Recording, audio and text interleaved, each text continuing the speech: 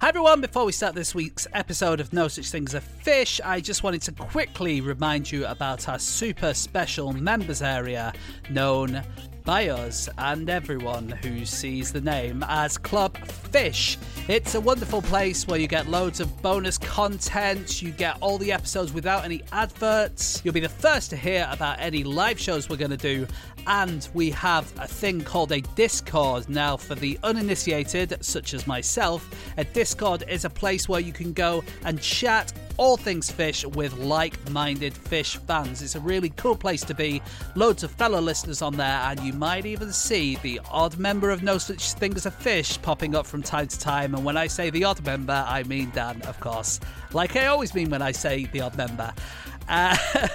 Actually, while I'm here, I might as well remind you that Dan has a book out. It's called The Theory of Everything Else. It's absolutely amazing. It's basically all of Dan's brain printed in a book.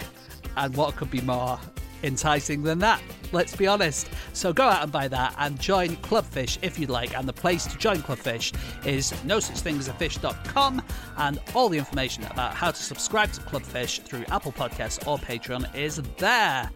Okay, on with the podcast.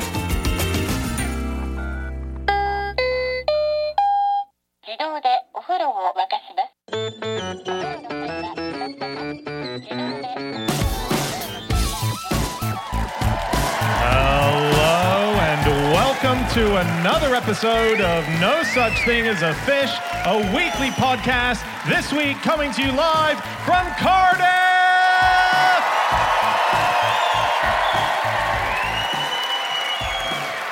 My name is Dan Schreiber. I am sitting here with Anna Toshinsky, Andrew Hunter-Murray, and James Harkin. And once again, we have gathered around the microphones with our 4 favorite facts from the last 7 days. And in no particular order, here we go. Starting with fact number 1, and that is Anna. My fact this week is that croissant-shaped croissants taste worse than non-croissant-shaped croissants. Croissant? So, that's a pretty hard sentence to say. It feels more like a complaint to Waitrose than a fact, doesn't it? It's more of a complaint to the country of France. So when you say a croissant-shaped croissant, you mean like a crescent-shaped croissant? Exactly. Yeah, your classic a classic croissant. Oh, yeah. Well, it's not actually a classic, but it is. The name, obviously, croissant comes from the fact that it is, in its old school sense, crescent-shaped, curved. Why is it not classic? Well, just because today so many of them are straight, and I couldn't believe. You can't redesign the classic.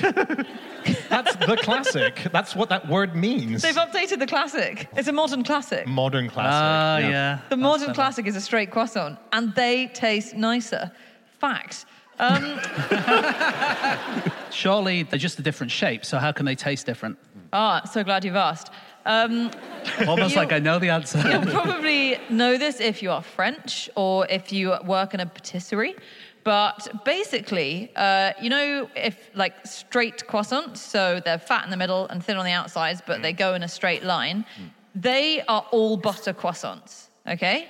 But curved ones in that little C, crescent-shaped, croissant shape, they can actually just be made with oil or margarine, which, as everyone knows, tastes inferior. Right. But interestingly, a lot of French people prefer the margarine one because apparently it dunks better in coffee. Yeah, there are claims about this. I feel like that's people trying to be contrary, because let's face it, all butter croissants, they're more expensive, they're more luxurious. In France, the adults will get the straight croissants and they give their kids the shitty, cheaper, curved croissants because they're made with margarine. I read that somewhere. And I think this is mad. There are some claims that it's actually by law that margarine croissants are not allowed to be straight, but I can't find that law anywhere, but it certainly is practiced. I saw that claim. Across France. Somewhere in the French Parliament, they will have a croissant division who are looking into croissant-related legislation. But it's not the butter that turns the croissant into a crescent. Right, the butter doesn't do anything. There's nothing that's happening chemically here. It's just in practice.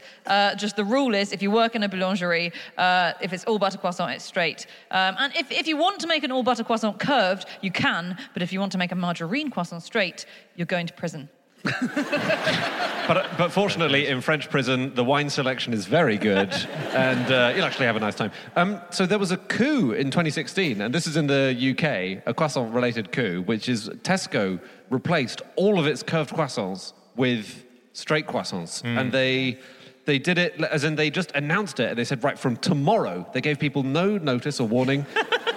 Because you might have gone in and just bought the entire stock, mightn't you? Well, you can't stock up, can you? Because you have to buy them fresh every day. So they knew that their customers would be snookered the next day. But they just said, they claimed, they made this claim, which I think is bizarre. They claimed it was due to the spreadability factor, that they were actually making life easier for their customers. They said if you cut open a straight croissant, it's very easy to put in your jam or whatever. Obviously, if you cut open a curved croissant, it's a nightmare and it takes hours and blah, blah, blah. Do you know, people took the piss at the time, and it was the boss of Tesco, Harry Jones, who said this. But I genuinely agree with him. He said, when the croissant's curved, people can take up to 3 attempts to achieve perfect coverage, which increases the potential for accidents involving sticky fingers and tables. But honestly, it is harder to spread a curved croissant. I want to, and I can't because he's not here and I don't know him, pick him up on that sentence. Sticky fingers causes accidents and other problems. What the fuck is he talking about? What on earth is that sentence? And he said 75% of people who were surveyed wanted the straighter croissant because of, as Andy says, the spreadability factor. Am I the only one who doesn't cut open a croissant and spread jam in it? I just find that so weird. And the other interesting thing about croissants is, in that kind of respect, is, you know, the idea that, especially when you go to France, you see them and they're cut in half and they put like ham and cheese and stuff in the middle. That's here as well, yeah. But that was only invented in the 1970s. Wow. Do you know that? Yeah. So the French, they decided to do this because they were worried that American hamburgers were coming over to France. And they thought, what can we do to stop the march of the hamburger? I know what we can do. We can put ham and cheese inside our croissants. That's the French hamburger? I didn't know that. There are these places called croissanteries across France, and they were created in the 1970s as a big government, like, statist intervention in the market to deal with the scourge of what they call le fast food. Yeah. I just can't imagine ever anyone's on, it's 1 a.m, God, is McDonald's open? But the croissanterie is, fantastic. I stayed in a 4-star all-inclusive recently. Not to bloody hell, Dan. Brag. Yeah, and it was really interesting. They had this bit of new technology I've seen nowhere before, which is during the breakfast buffet, they had croissants, and you would select your croissant, of which there was almond and just classic plain and chocolate. You get a plain one, and then they had all these pipes coming out, kind of like if you were pouring a pint, right? There was like 7 of these pint-pulling things. And what they did is they take your croissant over, and one dispenses chocolate, one does jam, and so on. And what they do is they shove the croissant into the pipe, and then they pump it full of chocolate or jam or whatever. Oh my God, it was like seeing the future. I couldn't believe it. I came back and I was like, in Italy, they've got the future in the 4-star inclusives. Do you know it's what? Amazing. I was really thinking when you launched on this story, I think I know more about breakfast buffet technology than Dan does, and I didn't. I'm stunned. Yeah. You need to know where that is now, don't you, Andy? Because you are a bit of an expert on breakfast buffets. Yeah, the last all-inclusive I went to on the breakfast buffet, they had Haribos. And I must admit, I did not eat a single croissant that week. Well, the French, of course, traditionally put Haribo on their croissants. One thing about croissants that's really interesting is that they're quite new, right? So the oldest recipe, as far as I could find, which is of a traditional classic or even modern classic croissant, is from 1906. And so that means that Napoleon didn't eat croissants, Balzac, Victor Hugo, Georges Sand, they never ate a croissant in their life. Wow. Maybe that's why they were so productive. Maybe the croissants led to the downfall of France. Did you guys hear about Operation Croissant? No. Operation Croissant was something that was launched in 2016. It was an Anglo-French operation. It was the day before the Brexit vote, and a campaign group tried to campaign on Brexit with Operation Croissant, which was giving out croissants accompanied by pro-EU messages written by people in France on postcards saying, please, don't leave. Okay. And the croissants, get this, they had been baked that morning, the 22nd of June, and they come to London on the first Eurostar of the day, and there were 600 croissants, which that's a lot of effort for something that ended up being completely fucking useless, isn't it? It's very romantic, though, and very French, and they had 600 croissants ready to give out, and then the police interceded. The police stopped them and said it's illegal to use food, drink, or entertainment to influence a vote. Oh, it is, yeah. And so they were all imprisoned, actually, for... Some of them are still in. No, they issued a statement saying, "We are happy to fall on our baguettes and stick to the right side of British law." Have you guys heard, this is in America, of the cronut? Yeah. Yeah. Am I the only one who hasn't heard of the cronut? I think it might be. Oh, okay. Have you guys heard of the cruffin? Okay. No. Yeah. Do you know, I reckon between us, even if we haven't, I reckon we can put it together. Go on then. It's a cronut full of stuffing, isn't it? Yeah. Yeah. It's a Christmas croissant full of stuff. Yeah. Stuff. Yeah. So anyway, you guys must have facts. No. Hey, this Dan, is, have you heard of the cremosa? Cremosa. Someone gasped then as if this is the greatest thing they've ever heard. Basically, a croissant with samosa filling and then deep fried. Oh, lovely. Yeah. Have you heard of if we're doing this, which I think we are, a Craigle? A Craigle. Okay. Yep. Yep. Yeah. That's a croissant and a bagel? Anyone like to take the next one? Oh, have you got I'll one go more? for one. Yep. A townie. A town? Okay. A It's not very politically correct, There's no James, but croissants okay. involved. What is it? It's a half tart, half brownie. Oh. And finally, one more, a donug. You know what that is? A Pug and a donut. A pug that's been turned into a donut. Yes. It's not so far off. It's a donut crossed with a chicken nugget. Which is basically just a donut-shaped chicken nugget. Wow. That's pretty good. I mean, it still tastes the same. Yeah. The cronut, an interesting thing about the cronut is that this was made in 2013 and it was in America and it was a bakery guy who wanted to do a donut meets the croissant and it took off massively straight away. So he released it on one day. The next day, there was a queue of 100 people trying to get access to the cronut. And the market value, the black market value of the cronut immediately was massive. So you would buy it for something like $2 or $3, $4, $5, right? It was selling for like $100. There were people in alleyways. Come on. It was such hot property. alleyways? In alleyways You in wouldn't New buy York. a pastry in an alleyway. You would if it was a cronut. Because cronuts were so popular. And so it was a guy called Dominique Ansel who was the creator of the cronut, and it was so popular that he trademarked it. So he owns it. No one else can make a cronut. They can. They just can't call it a cronut. Well, no, there's the dosant, which you can get. But you can't get the original. And so, yeah, but there was a huge black market value for it. God, people are stupid, aren't they? We should say, just because otherwise people are going to write in that, and I never thought I'd say this, James turns out to be the most sophisticated of the four of us in this one metric, because in France, they never put filling into their croissants, which I didn't actually realise. But all French chefs seem to concur on this. They say that they've literally never in their whole life met someone from France who puts jam or butter, even worse, on their croissants. Because it's got all the butter is sort of in it already. Basically Yeah. half butter. But it doesn't taste the same as when you melt the new layer of butter into it. I've got no patience with people who say there's enough butter in croissants already. You can never have enough butter. Do you know the Concours du meilleur croissant de Grand Paris? This is the French croissant championships. Did you go French there? Yeah, sorry, I didn't mean to. I didn't mean to. But it's the most French thing you can imagine. So it's the Greater Paris best croissant competition basically. And there was a brilliant National Geographic piece about it. The judges' comments are just so French. So listen to this one. It's executed to perfection. If Marie Antoinette had offered these to the French people, there probably wouldn't have been a revolution. He also says at the beginning, it's executed to perfection, which...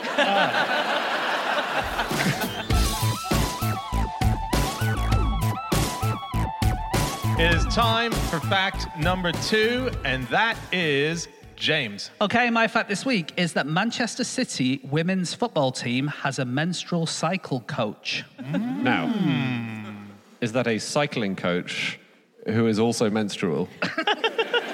Or is it... No, it's a coach to get the best out of their players when they're on their periods.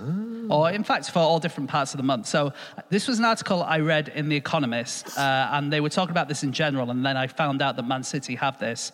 But basically, I mean, it really makes sense, right? So if you're an elite sports person, you're really always aiming for that extra, 1% that'll just make you better than anyone else. Yeah. And a load of studies have been done, and more are being done, that show that women's performance fluctuates at different times of the month due to their cycle. And so it really makes sense that you have someone on your team who can get the most out of your players by working that out. Yeah. Oh, so it's not like you'll be hauled off halfway through a match because the cycle coach has looked at their watch and said, no, she's on, get her off. I should hope not. No, okay. I really hope that doesn't happen. I don't think it works like that, Andy. I've seen those adverts. Just roller skating along. But this is the other thing that's really important is that women footballers are way, way more likely to get certain injuries than male footballers, right? So there's a thing called the anterior cruciate ligament, and like football fans will know that this is something that plagues like male footballers, but it's really, really bad for women. And apparently women are 8 times more likely to get an ACL injury than men. And a lot of people think that it's related to the menstrual cycle. So Arsenal midfielder Jordan Nobbs, she missed out of the 2019 World Cup because of her ACL, and she reckons it was because of the time of the month she was on, and that made her weaker. Yeah, apparently, basically your menstrual cycle is split, not yours, but half of our menstrual cycles are split into essentially 2 phases, the follicular and the luteal phase. And in the late follicular phase, which I believe is week 2, so you've had your period, then it's kind of the week after that. That's when estrogen concentration is highest, and that's when you're just going to get injured. Your bones are going to snap, your ligaments are going to break. You should basically stay in a padded room for a week. Right. It turns out. Well, the thing is that estrogen is anabolic. So you'll know anabolic steroids that people take to build muscle. So estrogen helps muscle to build. So that's one difference that happens. But really what you do is you make sure that your diet is different at different times of the month. You can change your training so you can work harder at one time of the month and less hard at another time of the month. That's what they're kind of doing in City. I was also looking at other bits of sort of sports science in women's football.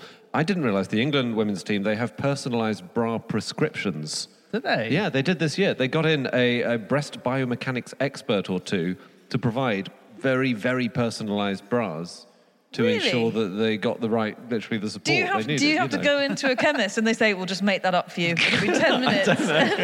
You've got a seamstress in the back. The Guardian covered it, and they said if those cups could talk, slightly creepy way of putting it, they might claim a share of the Lionesses' victory for themselves. Right. But it genuinely makes a massive difference. And supposedly, if you run in a poorly supportive bra, it can shorten a woman's stride by 4 centimetres. And that, and I'm going to need some help with this statistic, can add up to an extra mile over the length of a marathon.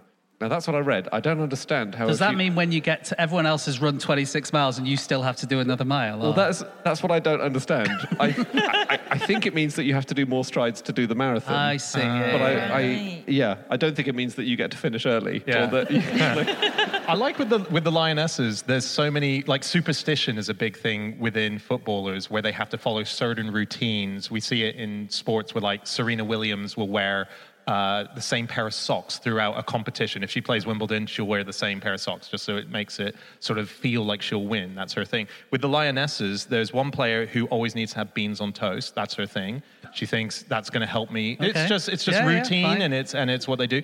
And then another thing was there was one match where a few of them had a ponytail that was done by one of the players.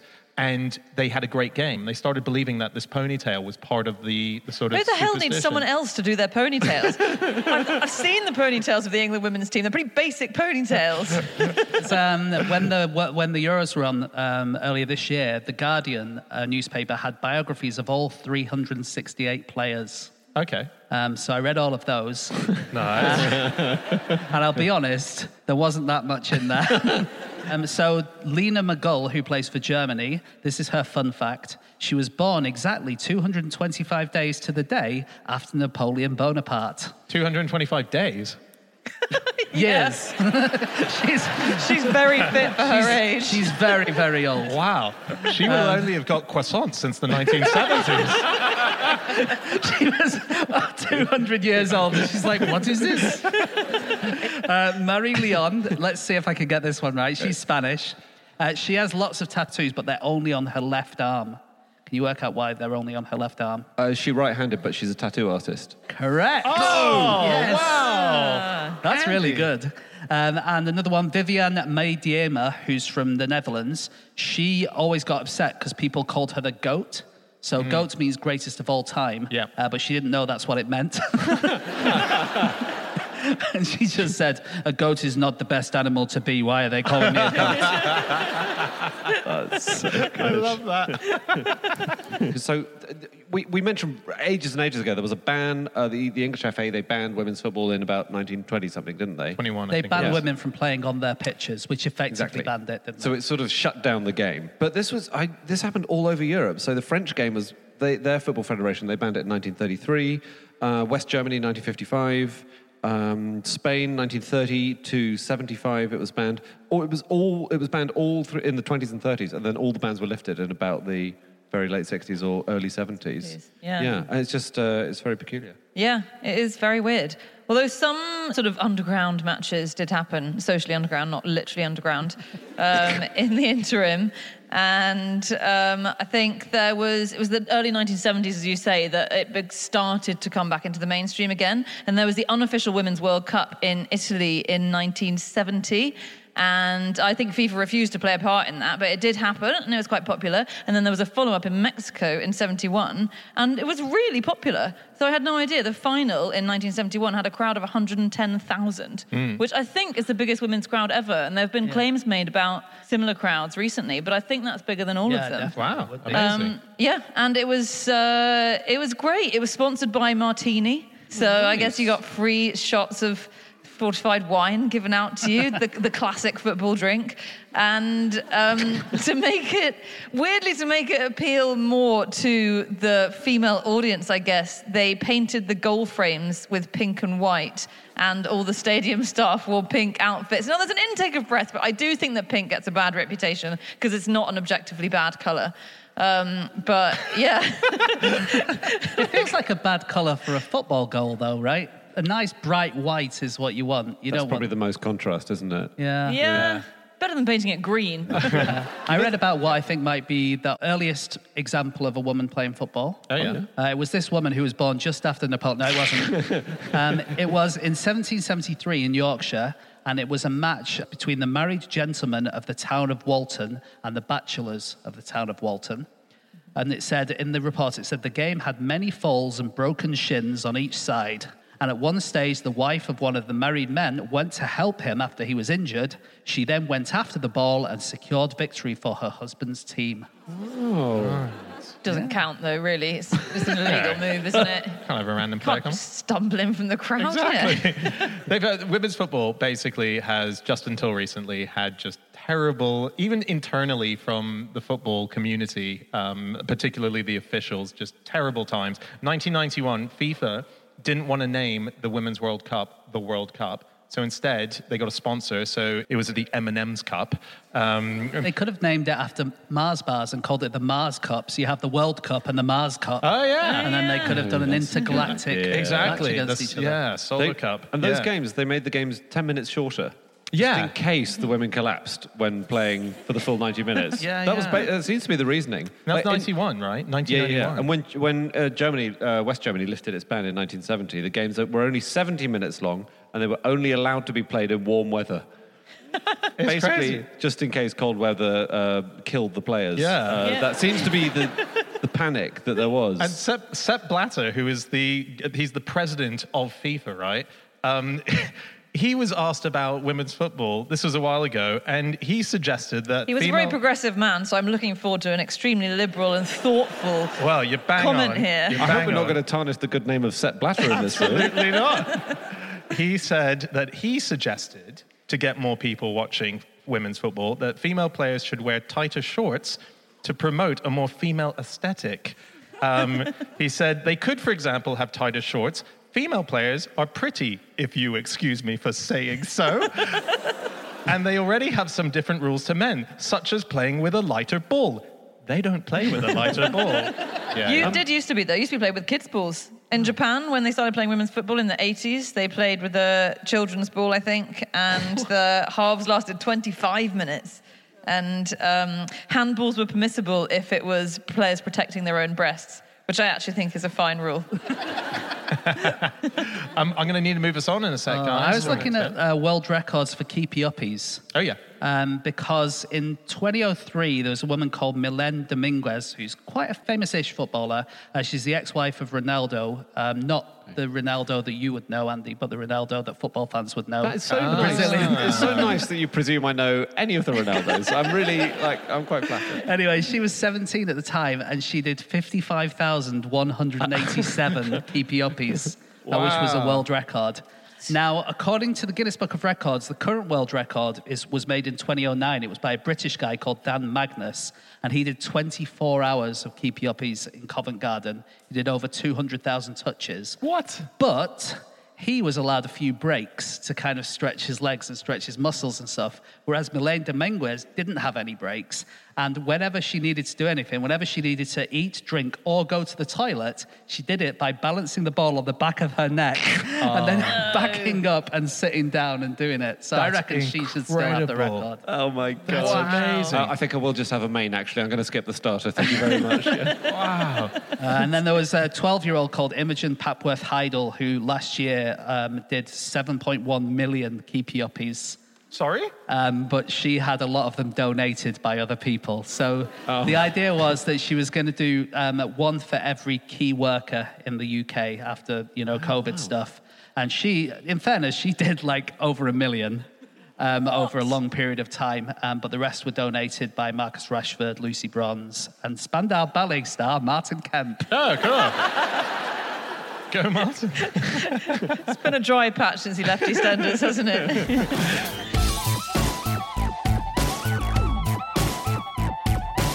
It is time for fact number 3, and that is my fact.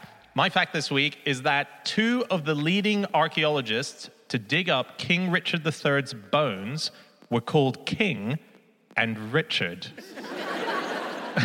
So, slight correction of my fact. One was an archaeologist, another was a geneticist, and this was 2 people called Richard Buckley, who's of the University of Leicester Archaeological Services, and Professor Turi King, who's the geneticist who was the person who went and did all of the DNA testing to prove that Richard III was who he was. So, can I just say, Dan, like maybe about 2 months ago, you did another fact, which was that someone from the movie King Richard was called Richard King? yeah, the editor of the movie. Are you just looking up Richard Kings? It's my new hobby. I'm just trying to find anyone called Richard or King. So the big story that I'm sure everyone remembers, episode 1 of No Such Thing as a Fish, in which we mentioned that the reason that King Richard III was found was because there was a screenwriter called Philippa Langley who was doing some research for the script that she was going to write. She was walking through Leicester. She passed a car park and she had a sudden feeling that Richard was there. And so she went away and she told her friends, and she was like, I just felt like he was there. And she kept telling this story. And eventually she thought, I'm going to go back and check if he's there. She goes back a year later. She walks into the car park. This time she sees something that wasn't there last time, which is a giant R, which is painted onto the ground, which she thinks is like a helicopter sign, which just means Richard is here. And so she puts forward a plan to Richard Buckley, who I've just mentioned, saying, I'd like to get a dig going here. And she helped to raise the funds. Anyway, the story is that they found the king underneath the R. But recently, while I was trying to do some research on a photo, a friend of mine was in touch with Turi King, Professor Turi King, and she said, oh, you're not getting in touch about the R underneath where he was found because he wasn't found underneath the R. So that's been a big story. So I thought, okay, because probably it's very annoying as an archaeologist or a geneticist that when you've used actual science to find remains of a body, that someone else is claiming that they use psychic intuition to find it. But then she doesn't acknowledge the fact that there's huge synchronicity in the point that Richard and King, these 2 people, found the fucking body. Yeah. And there's a third incredible nomenclature linked to this, Dan. Yeah. So after the bones of Richard III were found, they were then reinterred. There was a big ceremony for the reburial of Richard III. And the man who made the lead-lined casket that the king was put in was called John Castleman. And what is a king if not a man who lives in a castle? So true. And isn't that spooky? Haven't the hairs on the back of your neck gone up? Yeah. There's one interesting sort of spooky thing about Richard III. And that is that I only learned this by doing this research this week, and that is that there's a theory that Leicester City won the Premier League with the help from Richard III's ghost. Oh, yeah. yes. And on the Leicester City website, they have a lot of evidence as to why this is the case. Really? Right? So they won the league, but the season before, they were bottom of the league. And they, it's about Christmas, and they lost. And then they laid Richard III to rest. And 9 days later, their next game was against West Ham. And they won that game with a last-minute goal by Andy King. No! Dun, dun, dun. This is ridiculous. And Richard he went from the bottom of the car park to the top, didn't he, when they dug him up? So it's awful. I'm just telling you from the Leicester City website, that's all. That's amazing. I'm at a conspiracy theorist meeting and it's freaking me out. I just want to mention something that I like about Turi King that she discovered. So as you say, she's a geneticist. So she was the one who said, look, this is Richard III. And the DNA match was made by comparing people who are descended from his mother's side of the family to his DNA. But she then thought, okay, let's just check out the other side of the family. And they, first of all, she and her team of geneticists, they got relations of Henry Somerset, who was descended from the same great-great-grandfather as Richard III, okay. So they'd have to share DNA. They got people who were related to Henry Somerset, and it turned out they didn't match Richard III at all, which is very weird. It means there must have been a break somewhere in the line of succession. And so they thought that's incredibly weird. Does that mean someone was cheating and stuff? Or? It means that we suspect there's been some hanky-panky. And then there's also another guy today who's descended from Geoffrey, Count of Anjou, who's basically the founder of the Plantagenet dynasty. And he's who it was named after. And that person's DNA doesn't match either of the other twos. So basically everyone in this dynasty was shagging around left, right and centre as far as I can tell. That's really cool. Richard III himself, he was born with a full set of teeth, and he was in the womb for 2 years. What? Come on. Wow. That can't be true. Well, these might be propaganda claims from the era. In fact, they're Shakespearean propaganda claims. Oh, right. I think it's in the play that he was born with a full set of teeth. Are they pro or spooky. anti in propaganda terms? What does it sound like a compliment? What do you think? Oh, that's pretty cool if you're born with a full set of teeth and you're in a mum's... Yeah, that's pretty cool. And hair to his shoulders as well. Right. He was born with. And it wasn't... I think Shakespeare took it from historians who immediately after Richard died were coming up with this slander. Or maybe it was true, we don't know. It's probably untrue, though. I just want to say one good thing about Richard III, because he gets a bad rep. Justifiably, he was probably a murderer of small boys. But on the bright side, he did introduce England's first legal aid system, which I didn't know. Yeah. Okay. So he instigated in his, what was a very short reign. He was only on the throne about 2 years, wasn't he? Was he? Yeah. Same time he was in the womb. That's insane. But yeah, he instigated this thing called the Court of Requests. That meant that if you couldn't afford legal aid or legal representation, then you could get it. It would be provided by the state, which is very ahead of its time. Yeah. That is pretty cool. He founded a Council of the North to ensure that the North got representation in government. Great. Yep. The only northern king, really, that we've ever had, I think, like proper northerner. I got a really good fact, which I didn't look up, so it might be wrong. But it's called... It's so nice to set the expectations at the beginning of a damn fact. Yeah. So the third word of the third scene of the third act of Richard III is fourth.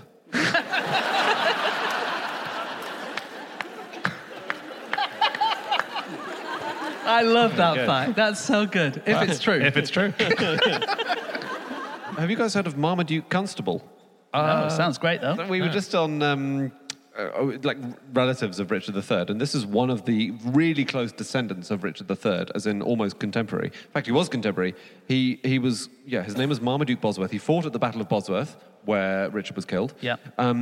He also, and that was the year 1485, just to say, he also fought against the Scots at the Battle of Northumberland. That was in 1513. He was aged 71 when he took actively part in that battle. He only died in 1518, aged about 75 years old, when he choked to death drinking a glass of water which had a frog in it. So Richard III died, like you say, in the Battle of Bosworth. We've found, we've checked the bones, and we reckon that he lost his helmet and came under a hail of 11 wounds at the same time, and that's what did him in. But traditionally, he's supposed to have been killed by a soldier called Ralph Rudyard. And Ralph Rudyard's family went on to own a lake in Staffordshire called Rudyard Lake. And Rudyard Lake, we've said before, is where Rudyard Kipling's name comes from. Oh. Yeah. Right, so his parents went there and they really loved it and they thought, we'll name him after the lake. So Ralph Rudyard's family owned this Rudyard Lake, but they owned 2 lakes in the area, one on each side of a hill, Rudyard Lake and another one called Tittiesworth. So that means that Rudyard Kipling could so easily have been called Tittiesworth Kipling. That would have been amazing. That's really great. Can I quickly go back to Cheery King a second? Yeah, sure. Because I just want to say there's been an interesting thing that's been in the news recently. So there's actually a movie that's just been made. Steve Coogan has made a movie of the story of Philippa Langley finding Richard III. And in it, the sort of plot line is that she has this psychic intuition, and the scientists and archaeologists and geneticists in it are kind of portrayed in that classic way of being really rational and really unkind, and they're really pissed off because they weren't. And if you watch Cheery King, just in case you see that movie and you think, oh, scientists are bad, she's awesome. She's really cool. She's found incredible stuff as a geneticist. So she goes around doing DNA for all these finds. When she was trying to find out about Vikings, she found that many men just came in to give their DNA because apparently most men think they're Viking. That's the thing. She was like, There was no trouble getting volunteers for people saying, are you Viking? Because people are coming and going, well, I definitely am, so let's prove this. Are we sure that a lot of men didn't do it because they thought maybe they'll give me an iPad and some free porn for half an hour and that's how I'm donating my DNA? Was that how you donate your DNA? No, I don't think so. I thought it was a cheek swab. I'm saying that's what they thought. Okay. Thank I'm God you clarified that. Otherwise, you would have been straight down there. Yeah, and if I'm giving you a call when I'm in jail because I took my dick out during what was meant to be a cheek swab. Swab this cheek.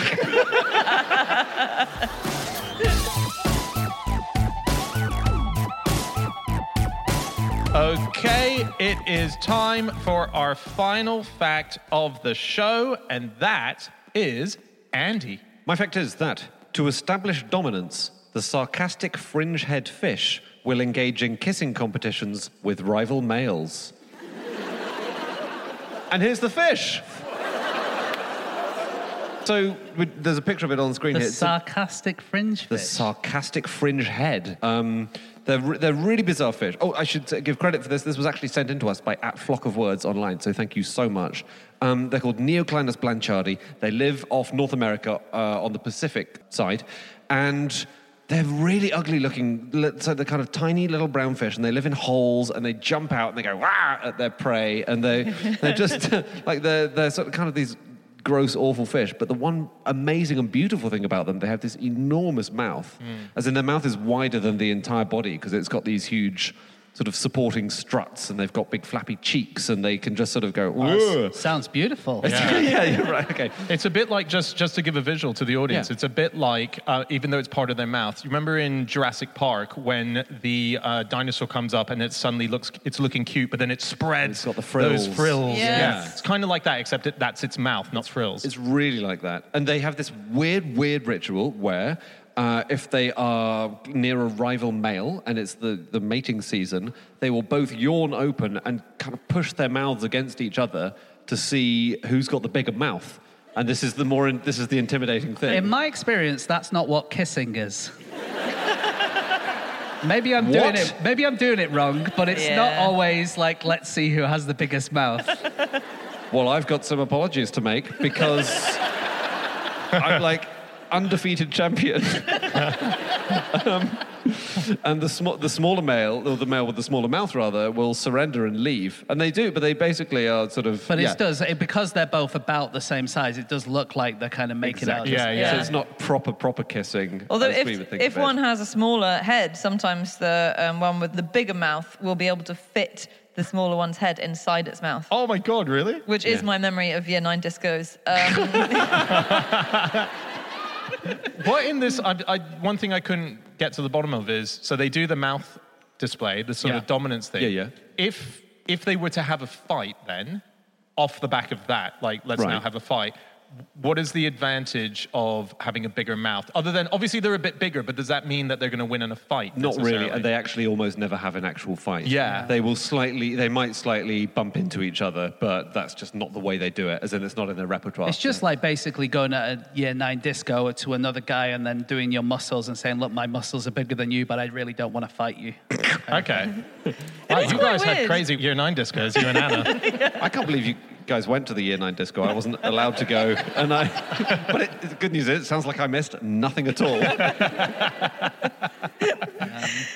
But they do, I mean, these jaws, they have quite sharp teeth, so they can kind of bite and hurt you, but they just tend not to do it to each other. Yeah. Like if you go near their house, they'll do this kind of sort of scary big open mouth thing, but then if you don't go away, they'll actually go for you, and they are, they do have a hefty bite on them. Yeah, they'll bite humans, won't they? When you say you, actually you, divers. And that's where sarcastic comes from, by the way, because we think, does it have like some sort of like, is it like the Anna Ptaszynski of fish? But no, it's sarcastic means that it's a Greek word, sarkasmos, and to bite or tear.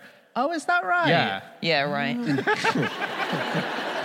It does. It comes from, I think, sarco is flesh. So it's so sarkasmane or whatever, to bite flesh. And it's where we get sarcophagus, which I'd never thought about, but sarcophagus, sarco is flesh, and then phagocytes, it means eat. I eat. So it's flesh eating. A sarcophagus is something that's eating your flesh. Oh. Gross. They have these kind of bright yellow lips, don't they? The people in here can see them just about, I think. But for the people at home, you kind of have really bright yellow lips. And then on the inside, it's kind of a little bit colourful, but not really. But in actual fact, those bits on the inside of the mouth reflect ultraviolet light. So to anyone under the sea that can see ultraviolet light, which is a lot, and a lot of fish can see it, actually that also looks like there's a massive sort of disco coming out of his mouth. Right. Ooh.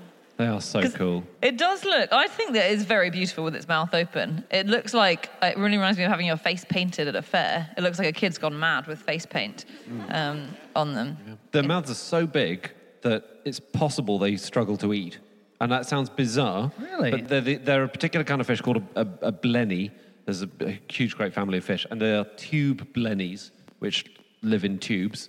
And most tube blennies feed on small plankton.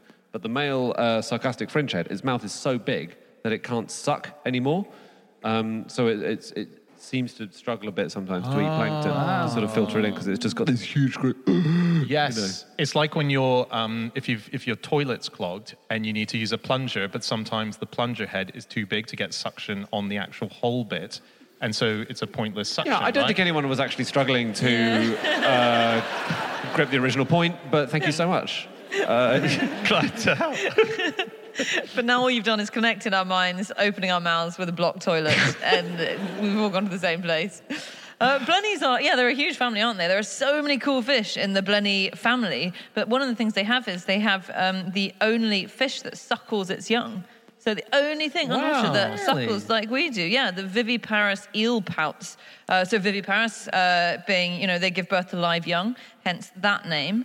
But when they're pregnant, and they have 6-month-long pregnancies, which is that's a quarter the length of Richard III. Yeah, absolutely, yeah. It's amazing. Is that long for a fish? It's long, It's good for a fish. Usually the bigger the animal, the longer the gestation period. Okay, and these are like 30 centimeters, right? These fish. Yeah. But the way they suckle is inside. They sort of live in the ovaries. They don't have a separate uterus, and they've got ovarian follicles. And each little fish embryo suckles on a follicle, one inside the fish, and there are up to 400 of them. So imagine it's like you've got 400 breasts and a baby on every one in there. Wow. Christ. That's amazing. A massive mouth. Yeah. Yeah. There was a website called Worldwide Words. I don't know if you guys have seen it. Okay. It's online. It's really, really good website. They've collected a list of animals with names that are suggestive of emotion, of which the sarcastic fringehead is one of them. Oh, yeah. So there's a few here. The festive midget. That's a species of moth that's found in North America. The confused flower beetle. That's confused because it looks a bit like another kind of beetle. Not because it's walking around not knowing what's going on. And the depressed mussel. Wow. They're called that because they have a flat shell. All mussels seem kind of depressed to me. I mostly see them actually on a plate, so that does make sense. But have you heard of the tetra fish? I'm just going on general fish mating and aggression displays now. Tetra fish is unbelievable. Sailfin tetras. So there are dominant males, and there are also smaller, more feeble males, okay? Both of them are competing for the attention of females. The dominant ones, you would think they just, they're very active. In fact, they do nothing. They hide in some sort of... Kelp, thank you. They just hide. So the low-ranking males have the run of the place, right? And they do all these mating displays, and they're trying to persuade the female that they're a good prospect and they're good to have sex with. And they do days and days of work persuading the female to have sex, right? Yeah. And when they have finally got the female to agree and they're going off to the mating zone, a more dominant male will just emerge from the kelp and say, "Thank you very much, I'll take it from here." And the female just goes off with him every time. She's like, "Right, I'm now in the mood, and here's an even better offer." That was my year 9 disco. And this is a thing called courtship piracy. And the dominant males are just good at finding good hiding places right near the mating zone and then just popping out at the last minute. why do they keep doing it, the little nerd ones? They just accept it. It's so weird. They never Really? fight. Well, they maybe never fight. occasionally they get lucky. no? Yeah. Exactly. Yeah, they must. Yeah. They must hope that somewhere in the kelp there's no. They must just be like kind of looking in all the kelp and stuff, just going, "No, there's definitely none here." Exactly, yeah.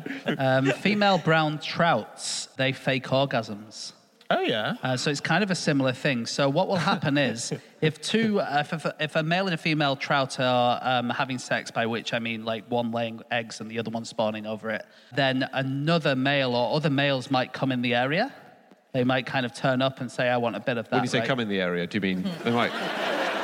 We come might in get the to that. Okay. So what they'll often do is the female brown trout will kind of meet up with a male who she's kind of not sure about. She kind of fancies but not sure.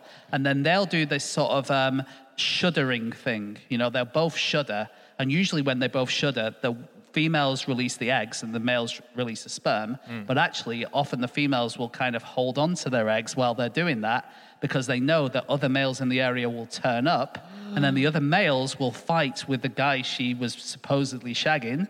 And then they will all fight. And then hopefully she'll end up with an even better male who she can then actually have sex with. Nice. That is Devious. ingenious. Smart, isn't it? That's really Devious old smart. trout. I want to hear what a trout fake orgasm sounds like. I want to see the When Harry Met Sally of the trout world.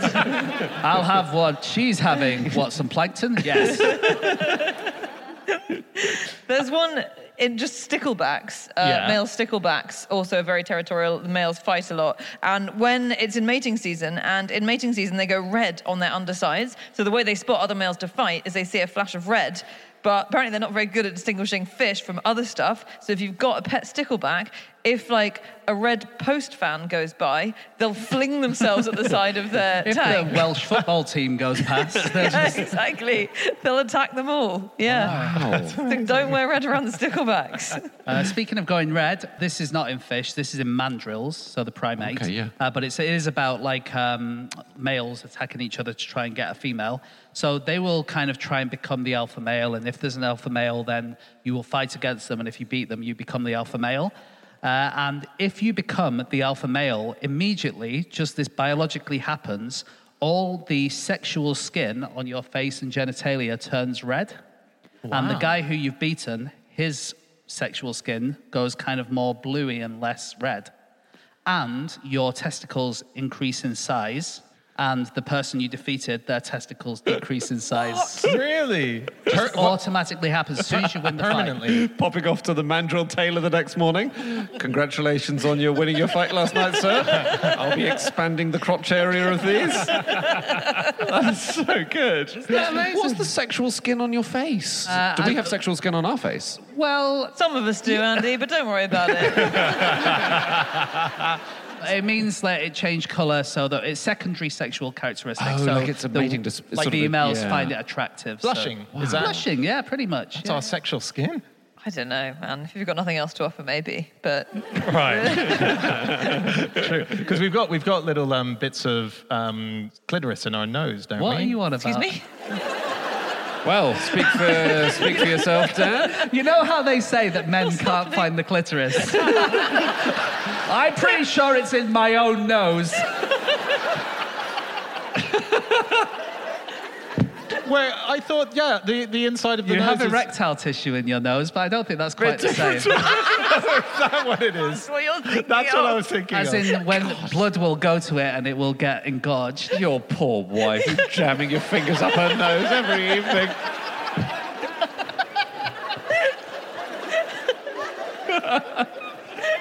Was it good for you? Well, it wasn't that good, I have to say. Well, I feel like we've all learned a lot tonight. I'm going to go home and apologize to my wife. I feel we should all go home as well. That's it. That is all of our facts. Thank you so much for listening. If you would like to get in contact with any of us about the things that we've said over the course of this podcast, get the other three, maybe not me on this one. But you can get me on @Schreiberland, Andy. Andrew Hunter M. James. James Harkin. And Anna. You can email podcast@qi.com. Yep, or you can go to our group account, which is @NoSuchThing, or our website, nosuchthingasafish.com. All of our previous episodes are on there, as well as a link to Club Fish. This is our new exciting venture where we have awesome hidden places where you can chat to other fish fans as a community. There's also ad-free episodes, and there's... Oh, shut up, James. Stop talking about hidden places. I can't look at you in the face anymore. Or you can, what else can you do? You could have extra episodes, like drop us a line. It's our correspondence place where we chat about all of the facts that you're sending in and all the letters. Otherwise, we will be back here in Cardiff for another show sometime soon. I really hope. So thank you so much for having us. For everyone at home listening to the show, we'll be back again next week with another episode. We'll see you then. Goodbye!